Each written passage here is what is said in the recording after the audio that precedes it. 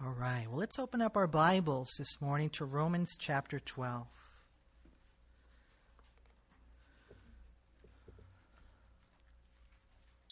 Romans chapter 12, and this morning we're supposed to cover verses 9 through 21. As we just teach through the Bible, we find ourselves here in this section. And to be honest with you, I had every intention to cover verses 9 through 21. I studied other translations, I did my cross-references, my word studies, my meditations, my observations, my interpretations, my applications. But as I was this morning just praying, the Lord just stopped me in my tracks with one verse that we'll cover this morning, and that's found in verse 9 of Romans 12. Notice what it says. It says, "Let love be without hypocrisy. Abhor what is evil. Cling to what is good." You know, as we continue our journey through the book of Romans, we've seen what we're supposed to believe. Now we're studying how we're supposed to behave. We've seen the doctrine, now it's the duty. We've seen the position, now it's the practice. What do Christians look like? How do Christians act? It's one thing, going to church and saying you're a Christian. It's another thing really living out the life. And like I said, being crazy in love with God, going against the flow, standing out like a sore thumb. We really should be shining as lights in the darkness.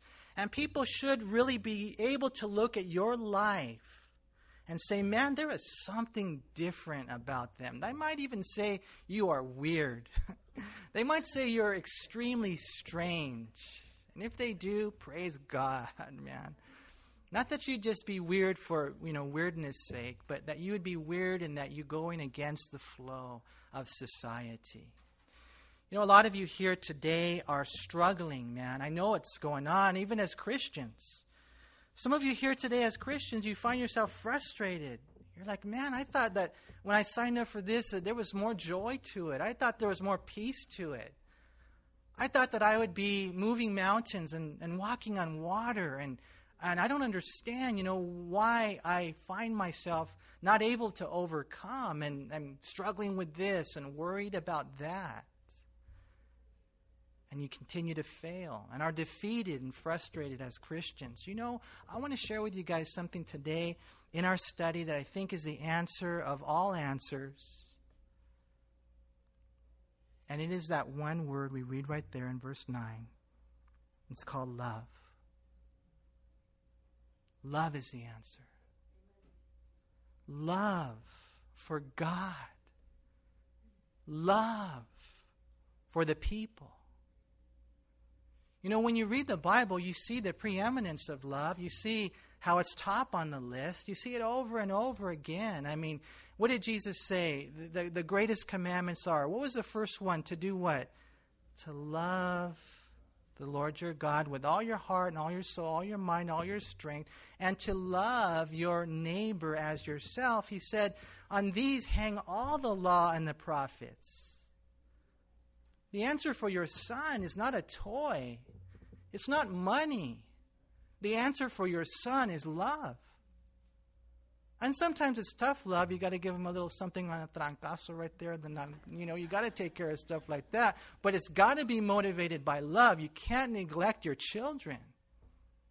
You got to spend time with them. You've got to love them. That's the answer, you guys.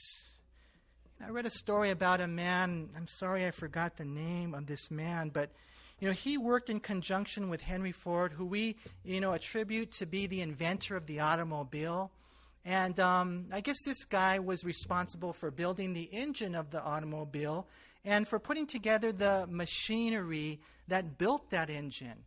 And so as time progressed, Henry Ford is cranking out the cars, And then what happens is one day this portion of the whole assembly line breaks down.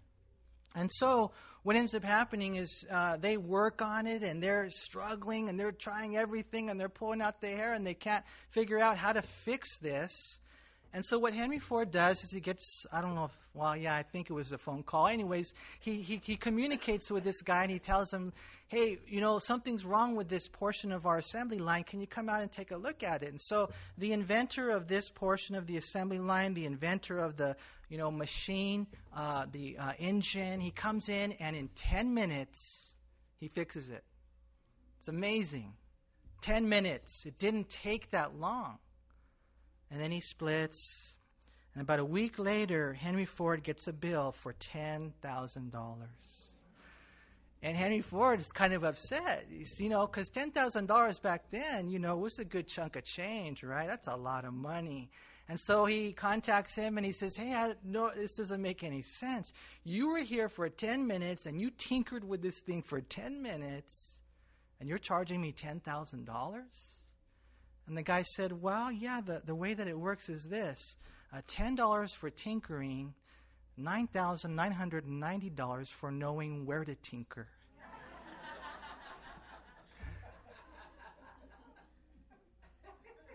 And the Lord, He sees all your problems. He knows all your struggles. He sees even the depression and the emptiness and the frustration that you feel. And He knows where to tinker. And He wants you to have love. He wants to handle the heart. He wants to meddle with the middle. He wants to dig in deep into the soil of your soul. I was talking to one lady afterwards, and she was telling me all these things. Yeah, handle the heart, meddle with the middle. Listen, He wants to tinker with the ticker. That's what she told me. And then she said that I'm a word nerd. I don't know if that's true or not. I said, it takes one to know one. All I know is this, you guys. God wants to get a hold of your heart. And He wants to change you, not as Christians who are busier, but Christians who are lovelier. It's time to grow up. It is time to grow up, you guys. And, the way that we grow up is by growing in love. To love the Lord and to love the people. We're going to see this as we go through our study today. It's so important, Don't tell Aaron I told you this, okay? Please, because if you do, I will get in trouble. But it's been a kind of a monumental week for us because for the first time, Aaron shaved this week. It was so amazing, man. And so, not only that, yesterday he came into the office with me. We came in here about 6:15 in the morning, and for the first time in his life, he had a cup of coffee with me, man. Isn't that awesome, you guys? That is so beautiful, man. He's growing up. He's growing up. And I see it there as he's drinking his coffee, thinking he's so cool. And I see it there as his whiskers begin to protrude from his little lip right there. And I think, you guys, for us, it needs to be a little bit more evident that we're growing up.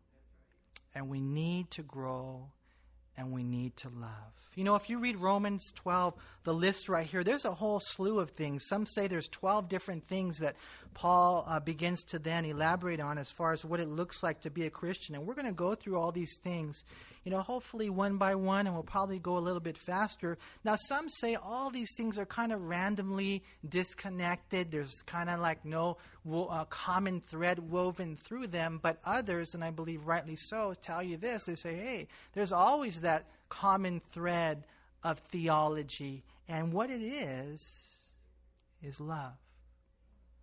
And that's why God wants us to slam on the brakes this morning and to begin to understand what this speaks of. Again, notice there in verse 9, let love be without hypocrisy. Abhor what is evil, cling to what is good. The first word I would like to give you this morning in an outline is the word imperative. Imperative. Because that word right there speaks of a command. And the command that we see here is the command of all commands. It's the king of all commands. It is the command from the king, and that is to love. to love. Now, in the Greek culture, it's kind of an interesting thing. This right here is a radical concept. You know, the Greeks had numerous words for love. They had the word eros, from which we derive our word erotic. And that's more of a romantic love. And for those of you who are married, I encourage you to have eros, to have a romantic love. God wants you to have a romantic love as husbands and wives. Doesn't matter how old you are, you have that eros. The next Greek word that we have is the word phileo, and that's more of a brotherly love. If you look at verse 10, as a matter of fact here, it's used there. It says, be kindly affectionate to one another with brotherly love. And that's a cool thing, huh? If you come on a Wednesday night, you will walk into an atmosphere of phileo. There is big-time brother love there. It's awesome. It really is. It's an amazing thing. And it's cool to have eros, and it's cool to have phileo. Another Greek word is the Greek word storge, and that word is more of a family love. And that's very important. I see this in sometimes moms, the way that they love their children. They just love their kids so much. And they do so much for them. And they sometimes aren't even Christian. It's an amazing thing, the love of a mom for her children. And it's so cool to have the eros where it belongs, and the phileo and the storge. But the one love that God commands us, that's the King of commands, the command from the King, is the Greek word agape. And that's the word that Paul uses here. And this is really the standard that God calls us to as Christians. You might say, well, what is love? What is agape love? Well, what agape love is a divine love. It's a supernatural love. This love speaks of unselfishness. It speaks of self-giving. It centers on the needs and welfares of the one loved. And listen to this, will pay whatever personal price is necessary to meet his or her needs and foster his or her welfare. It is a totally crazy love. It is a love that loves their enemies. It is a love that God only provides as we abide in Him and He in us. For that reason, the word agape was very rare in Greek literature. It was because of that, there was a radical concept that this love represented. As a matter of fact, agape love, which revolves around others and not self, was even ridiculed and despised as a sign of weakness in that culture. You know, the confusion of the world is, why would you put their needs before your own? Why would you put your wife above yourself? Why would you be willing to sacrifice everything for someone like that? And the answer is agape love. That this is the love that we need to let overflow from our hearts. You know, they don't understand that that's who God is. And sometimes I think Christians don't understand that that's who God is. They don't understand that that's who God is, that that's how God is, and that's who we should be, and that's how we should be. You know, unfortunately, agape love was very rare in that culture. And I'm afraid to say it's even very rare in today's culture, even among the church. And that's why it's time, man, to get some whiskers on that face. Well, not the ladies. It's time to grow up, man, and to know, okay, well, what's the measure? What's the standard? If I'm supposed to be growing up, okay, I'm busier. Cool, you're busier. Are you lovelier? You see, that's the question. Are you making decisions for them or for yourself? You know, I love one song by Stephen Chris Chapman. He said, you know what? I want to love my wife in such a way that I look into her eyes and I don't see the reflection of myself. I just see her and no one else. And you begin to make decisions like that. Not how this is going to affect you. Not how this is going to hurt you.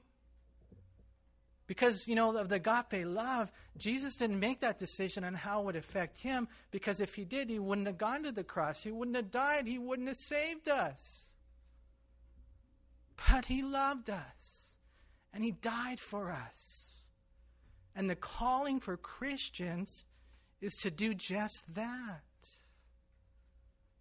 But I think a lot of times we forget. I believe that if Jesus was writing to the church today, he would probably say the same thing he said to the church at Ephesus. You have left your first love. You don't love God the way that you should. And you don't love others the way that you should. Instead, we've replaced agape love with a strong, strong, strong love for ourselves. And that's why I encourage you guys today. This is what I was thinking, man. I don't know what your guys are like. There are some people here, and I see it more often in ladies, but not always, that you do have love. And I've seen the way that you make decisions, not based, primarily on how it affects you. Sometimes, I see that and I get blown away, but a lot of times I don't. And so this is what I'm going to encourage you guys to do. And a lot of times younger people struggle with this, and so God help us to grow up. But, make a list of all the things you do throughout the week. You wake up, you go to school, you go to work, all the things that you do throughout the week, watching the Dodger game and all the kind of different stuff. And then right next to it, write, who is this for? Right next to it, who is this for? And you might say, well, I go to work for my family. Okay, you do. Then why do you complain about your boss? I go to work for God. Yeah, then why do you take half-hour breaks? Why do you do what you do? And you just make a list of all the things, who you're doing it for. I have a feeling that a lot of us here would be shocked to realize the crushing truth that I'm living life for myself. And let me tell you something. That is the most miserable place to live on planet Earth. To live for yourself. Haven't you learned, and maybe sometimes we've had those tastes of victory, that living for others is so awesome? Haven't you guys noticed that? It's an amazing thing. It really is. Doing things God's way is the way that we find satisfaction in life. Pouring into your children, spending time with them, spending time with your wife, going to the orphanage, studying so that you can feed people good food. Really praying and doing this because you love the people. Really doing things for others. Some people, they just eat, they never cook. They're takers and not givers. And God says, no, you need to begin to love. And as you step out of your comfort zone and you do things that are crazy, man, you watch what God's going to do. It was cool the other day. We were on our way in. Aaron and I were on our way in. And, I don't know if you guys have ever done this as a dad, but I blew it with him. I blew it. I said something that I shouldn't have said. And so we got in the truck and it was silent. It was silent. I felt so terrible about something that I had said. And so I was going down the road and got on the freeway. I'm probably already in Baldwin Park on the 10 freeway, and I just turned to him and I told him I'm sorry for what I said. I don't know why for Dad, sometimes that's a hard thing to say, huh? I'm sorry for what I said. And let me tell you something, the results were amazing because he said, I'm sorry too. But you got to know this. Aaron has never said that from the heart before. And right there, as I said, Lord, I got to love you. I got to do what's right. I got to love my son. I got to do what's right. I saw God reach his heart. Because he had said sorry before, but only because we made him. Have your kids ever done that? Tell her you're sorry. Okay, tell them you're sorry. And they, sorry. They do that.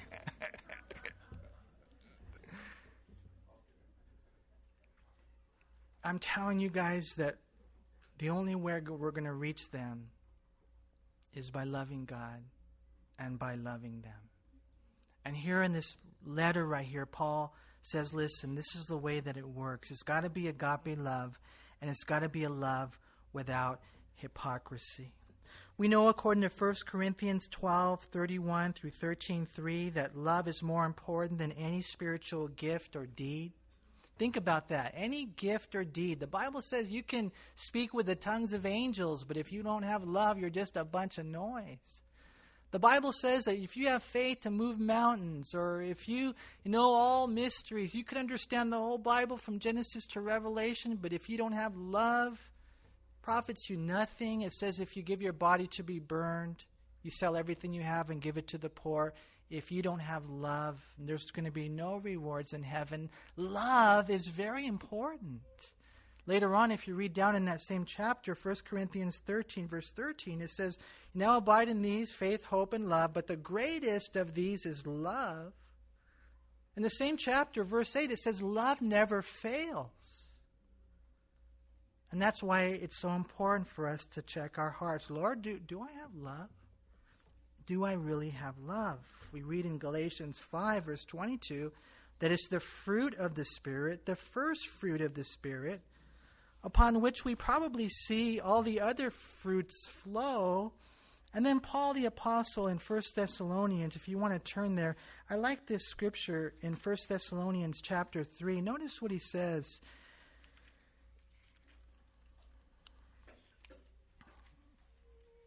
He says here in 1 Thessalonians 3, verse 12, and may the Lord make you increase and abound in what? Love to one another and to all, just as we do to you. If you want to find out whether or not you're growing, don't look at how God's using your life. God can use a donkey. He really can. And He has. If you want to find out whether or not you're growing in your life, don't, how much chapters have you read or even prayers that you prayed. If you want to find out whether or not you're growing in your life, is search your heart. Are you doing what you're doing because you love God and because you love the people? There's a lot of people that say, I love you, bro. Love you, sis. I love you, God. And they don't. And that's why Paul here, he says back in Romans chapter 12, let love be without hypocrisy. How many times have you heard the world say, sometimes even the church says, hey, the church is filled with a bunch of hypocrites.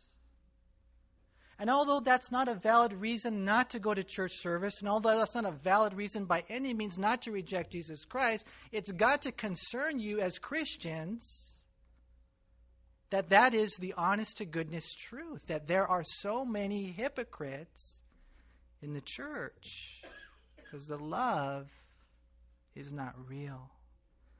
And Paul knows all about this, and so he says, hey, let love be without hypocrisy. I mean, if it's really love, it can't be sloppy agape anymore. It can't simply be good habits, proper mechanics. It can't be an act we put on. It's got to come from the heart. The NIV says love must be sincere. The NLT says don't just pretend that you love others, really love them. I've told you guys many times that, I always tell my kids I love them all the time. I always tell my wife I love her. Every time we're on the phone, I love you. Even if we say it real fast, love you. We always say it, I love you all the time, Every night before they go to sleep, we always have this little routine. Jesus loves you. I love you. Thanks for being my son. Jesus loves you. I love you. Thanks for being my daughter. Every night, Jesus loves you. I love you. But words are just words. There's got to be the ways of life and the works of life that prove the words of life. And although it's cool to say, I love you, the question is, do you really love the Lord? Do you really love the people? the Lord wants to know. That's why he asked Peter, do you love me? And do you think the Lord knew whether or not Peter loved him? Yes or no?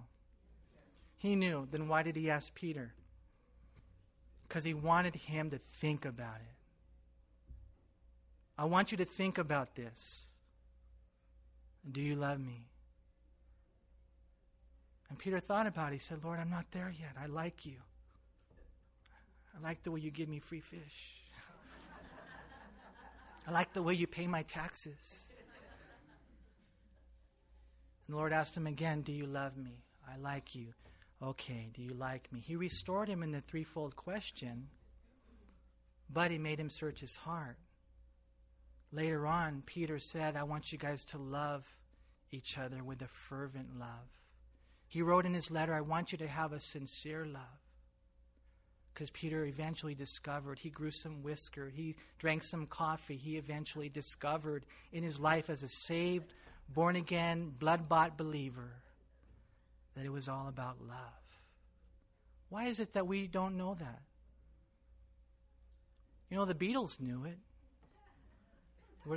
The Beatles knew it. I mean, they may not have lived it, but they sang it. All we need is love. They sang that, Huey. I mean, you name it, man. The world even knows that it's love that makes this world go round. I think we, though, as Christians are more accountable because we're the only ones capable of loving. Paul did his best to serve the Lord and the people with this type of heart. It's interesting to me when you read the Bible, Jesus said, if you love me, keep my commandments. And then what did the Lord say to Peter? If you love me, you got to serve me. Feed my lambs, feed my sheep, tend my flock. That's if you love him. What do you do when your nephew calls you up? He's all jacked up, strung out on drugs, not a Christian, and he wants to live with you.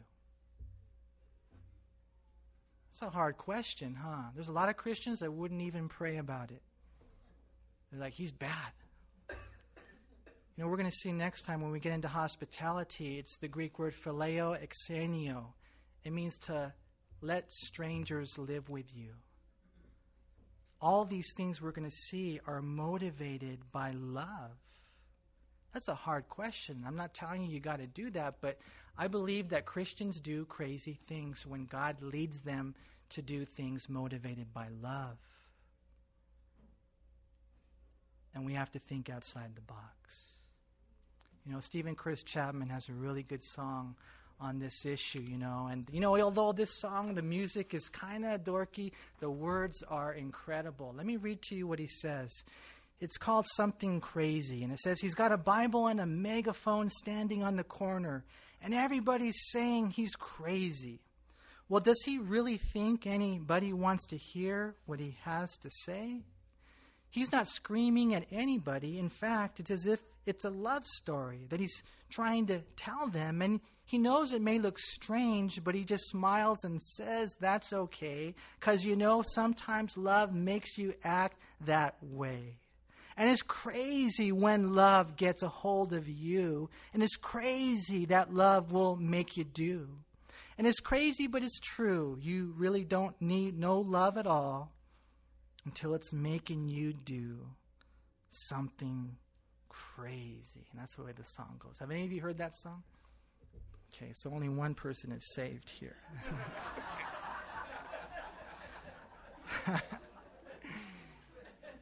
You guys, I think we're lacking love.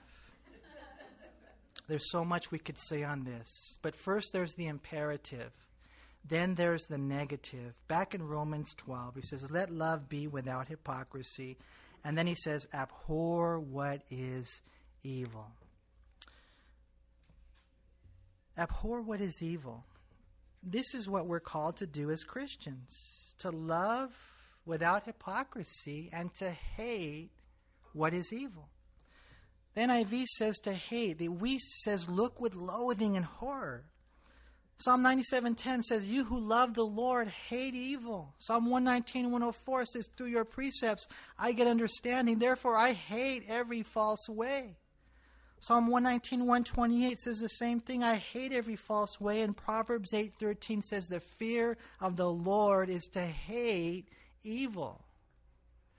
But what do we do so many times? Psalms 1 talks about the guy who likes to go and to walk with the ungodly and to stand in the path of sinners and to sit in the seat of the scornful. And we'll go and we'll pay money to hear words that are evil and to hear plots that are evil and to listen to music that is evil rather than fleeing evil. When the Bible says to flee the evil, it's speaking about getting as far away as fast as you can from evil in your heart. But what do we do so many times? We toy with it. Oh, it's just a little bit of cleavage. It's not a big deal. Oh, this and that. And you find yourself compromising rather than hating evil. You see, this is the way we're going to make it as Christians, to let your love be without hypocrisy and to abhor, to hate evil. And I know those are some biggie, standards, but you guys, this is what God's called us to do as Christians. Unfortunately, what's happened is we have been desensitized. John MacArthur said this, someone has said that the only security against sin is to be shocked by it. I don't think we're shocked anymore. It's no big deal. He said the constant bombardments of our senses through TV, newspapers, magazines, movies, books, immoralities, violence, and perversions of modern society make it difficult to be shocked by anything. Tragically, many Christians regularly entertain themselves with pure ungodliness, rationalizing that by simply being a Christian, they're somehow immune from sinful infection. And that's so true, you guys. And God help us to hate evil. We don't hate sinners, we hate the sin, just like God. The Bible says in Proverbs chapter 6, verse 16 through 19, that God hates these 6 things. Yes, 7 are an abomination to him. He hates those things, and we should hate him as well. It's kind of cool over in Revelation chapter 2. You find a good balance to this whole thing, in which we read in Revelation chapter 2 God's words to the church at Ephesus. And if you read Revelation chapter 2, verse 6, the Lord commends the church that they hated the deeds of the Nicolaitans. And so it's, cool to hate those deeds. And there are certain things that we should hate. But the Lord had told the same church, you've left your first love. And so it's kind of cool the way that it balances out, just like we see in Romans. Let love be without hypocrisy, and then hate what is evil. And then the last thing we see in our text today is to cling to what is good. To cling to what is good. The verb kolao has at its root the idea of glue, and it came to be used of any bond. As servants of the Lord Jesus Christ, we are to bind ourselves to what is good, that which is inherently right and worthy. 1 Thessalonians 5:21 and 22 says, test all things, hold fast what is good, and abstain from every form of evil. And so when you look at that a little more closely, what that means is, okay, here's a situation that you're dealing with. Here's a circumstance. God wants you to take a look at it with discernment, with thoughtful, careful evaluation, in order to make a judgment that is righteous and decisions that are pleasing to God. And as you do that, you let love be without hypocrisy. You cling to what is good. You hate evil. God will begin to bless your life. In closing, there's a few things that I think that are good that I just want to mention to you that come directly out of the Bible. Things that you can hold on to. Cling to what is good. Number 1, good doctrine. Cling to good doctrine. Don't be listening to, that lady, Joyce Myers, because you like the way she talks. So what? That's not clinging to good doctrine. Secondly, cling to good works. Good works. The Bible says in Titus, and you read Titus over and over again, it says, be careful to maintain good works. The third thing, and I like this one, good men. Cling to good men. You might say, Manny, there's no good men. The Bible says there's none that are good. No, not one. Okay, it's right. Apart from the Lord, none of us are good. Thank you for being Bereans. I appreciate that. But the Bible does say this. Barnabas was a good man. And the Bible does say that Demetrius was a good man. And you find a good man in your life and you cling to him. Not just the ladies, the brothers too. And you find a good woman in your life and sister and you cling to her. And God will bless you. You see, you cling to good doctrine, good works, good men, a good conscience. The Bible talks about having a good conscience. Don't go around violating that inner mechanism in which God tells us what's right or wrong.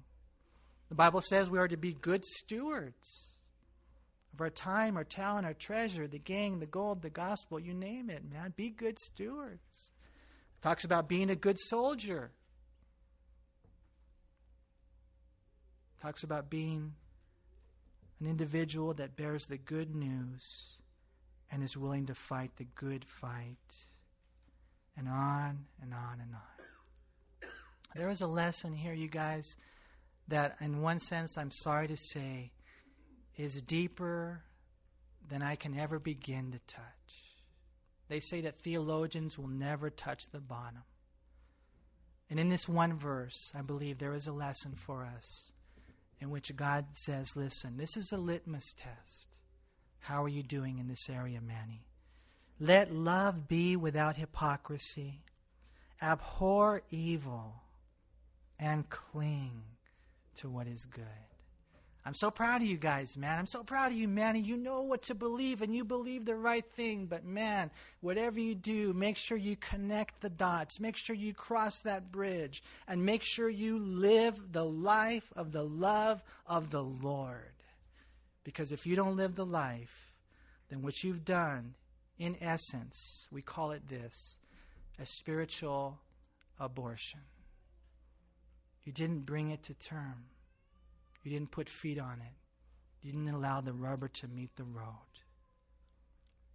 I'll close with this last quote. It was said of the popular 19th century English author William Arnott. His preaching is good. His writing is better. But his living is best of all. Would that it could be said of all Christians that their living and their loving was best of all. Hey, man, that guy over there, he's a hunk, or she's fine, or she's beautiful, or hey, they're a great cook, and hey, this guy can write, and this guy can speak, and you can think of all the compliments that you can give to people, but man, the best compliment of all, wouldn't you say, is that man right there and that woman right there, you can see it oozing out. You can see it overflowing. They are living and loving the Lord Jesus Christ. Let that be your goal for the rest of your life. Father, we thank you so much for your word today, Lord. Help us, Lord, to obey, to let love be, to let love be, to let love be without hypocrisy, abhorring what is evil and clinging to what is good. Father, we just thank you so much for loving us. And I know, Lord, that you are speaking and you want to change. Not only Christians, Lord, but maybe some here today who don't know you. And Father, our hearts go out to them most of all. Lord, that if there are any here today who do not know you, who are not born-again believers, who are not committed Christians, who are not saved saints, if there are any here today who are not your children, Lord, that today you, by your Holy Spirit, would convict them. And Lord, that you would show them they need Jesus. Apart from Jesus, they will perish.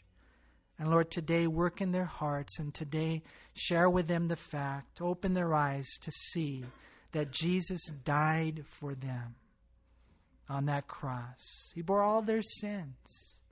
And if they would simply trust in Jesus, then they might have life. They will have life, and that more abundantly, Lord. That's our prayer today, Father, that you would work in every single heart here. We just love you, Lord. We thank you.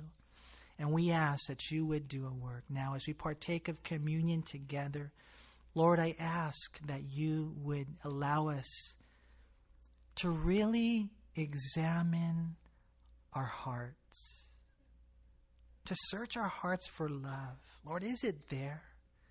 Do we really hate evil? Are we really clinging to what is good? And if not, Lord, let us cry out today so that we can walk out these doors and that we would never be the same. Help us, Lord, we pray. In Jesus' name, amen. Amen. Now the ushers are going to pass out the bread and the cup, and we're going to have communion together. And, if you're here and you're not a Christian, you shouldn't really take communion. If you're here today and you don't want to get right with the Lord, you shouldn't take communion because you'll be drinking judgment on yourself. But if you're here today and you want to receive the Lord, man, and you want to get right with Him, and you want Him to give you a new start and to forgive you and to fill you, then right where you're at, you just talk to Him. And He will, and He is just wanting to wash away all your sins, to forgive you, and to cleanse you, and to strengthen you, that you would never be the same. Right now, there is an opportunity. God is here, and He's willing to meet us right where we're at, you guys. So let's meet with Him, and let's pray to Him. Thank you, Lord.